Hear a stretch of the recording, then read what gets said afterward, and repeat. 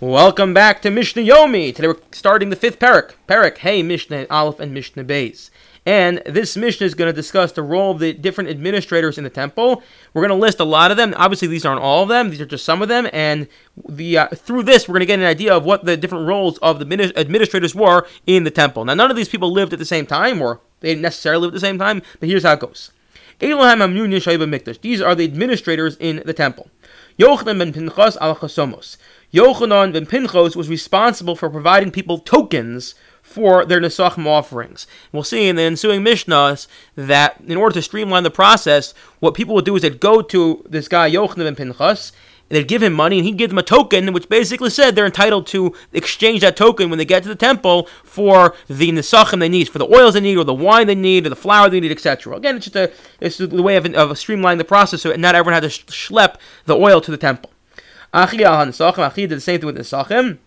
Matis Yahu ben Shmuel Paisos.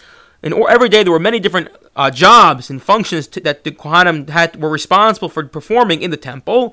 How do you choose which Kohen did what? They do a lottery. So he was in charge of that. Pasi Alakinim. Pasi was in charge of the birds to ensure that the birds were offered when people purchased them.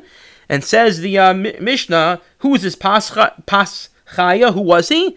Pesachia, Pesachia Zem Mordechai.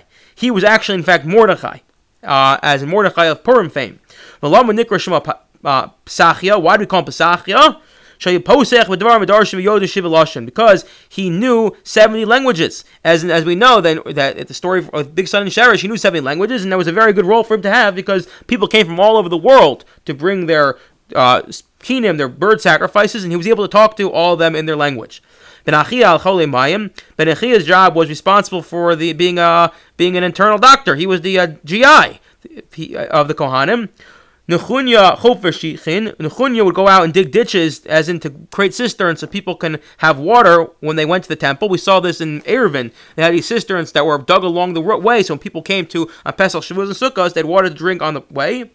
Givine Kores. Givine was the announcer. He'd wake every day. He'd get up there and he'd say, "Kohanim, get up! It's time to get up." Ben Giver al Nilas Sharim. Ben Giver was responsible for locking the gates.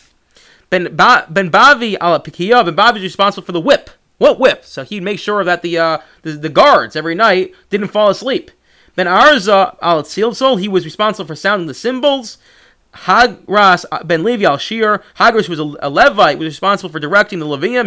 He was the maestro. Bez Garmal Amaisa Lechem Apanim. The house of Garmu were responsible for the production of the Lechem Apanim. Ben Antibis al Maisa Katoris, they were responsible for the production of the incense. Elazar al Parochas. Elazar was responsible for the curtains, as in he ensured they were there, and if they ever got dirty or worn out, he replaced them. Upinchas al Mubash, and Pinchas on the clothing of Kohanim, he helped them dress and undress. Mishnah Beis. Ein Posen al Mishal Gizbarns. This actually harkens back to what we said earlier, is we have no less than 3 treasurers in charge of the temple finances, because as we said, we want to ensure no one has any suspicion. So we had 3 people. Ushivan Arm Raklin. And they had 7 supervisors on top of the treasurers. Again, all this is to ensure the strictest and utmost level of honesty going on there. In general, we don't appoint one person in charge who has financial authority over the public. We always have at least 2. Chutz, except for Ben Achia shal Choli Mayim of Lazar shal Parochas. Ben Achia, the GI, Ben Achia was in charge of treating the Kohanim, and Rabbi Eliezer, who was in charge of Parochasim, they didn't have anyone else who worked with them, and the reason for that is because they were accepted. Rova Tzibra Oleim. The Tzibra said, we know these people are so honest, they don't need to have any oversight. I wish you all a wonderful day.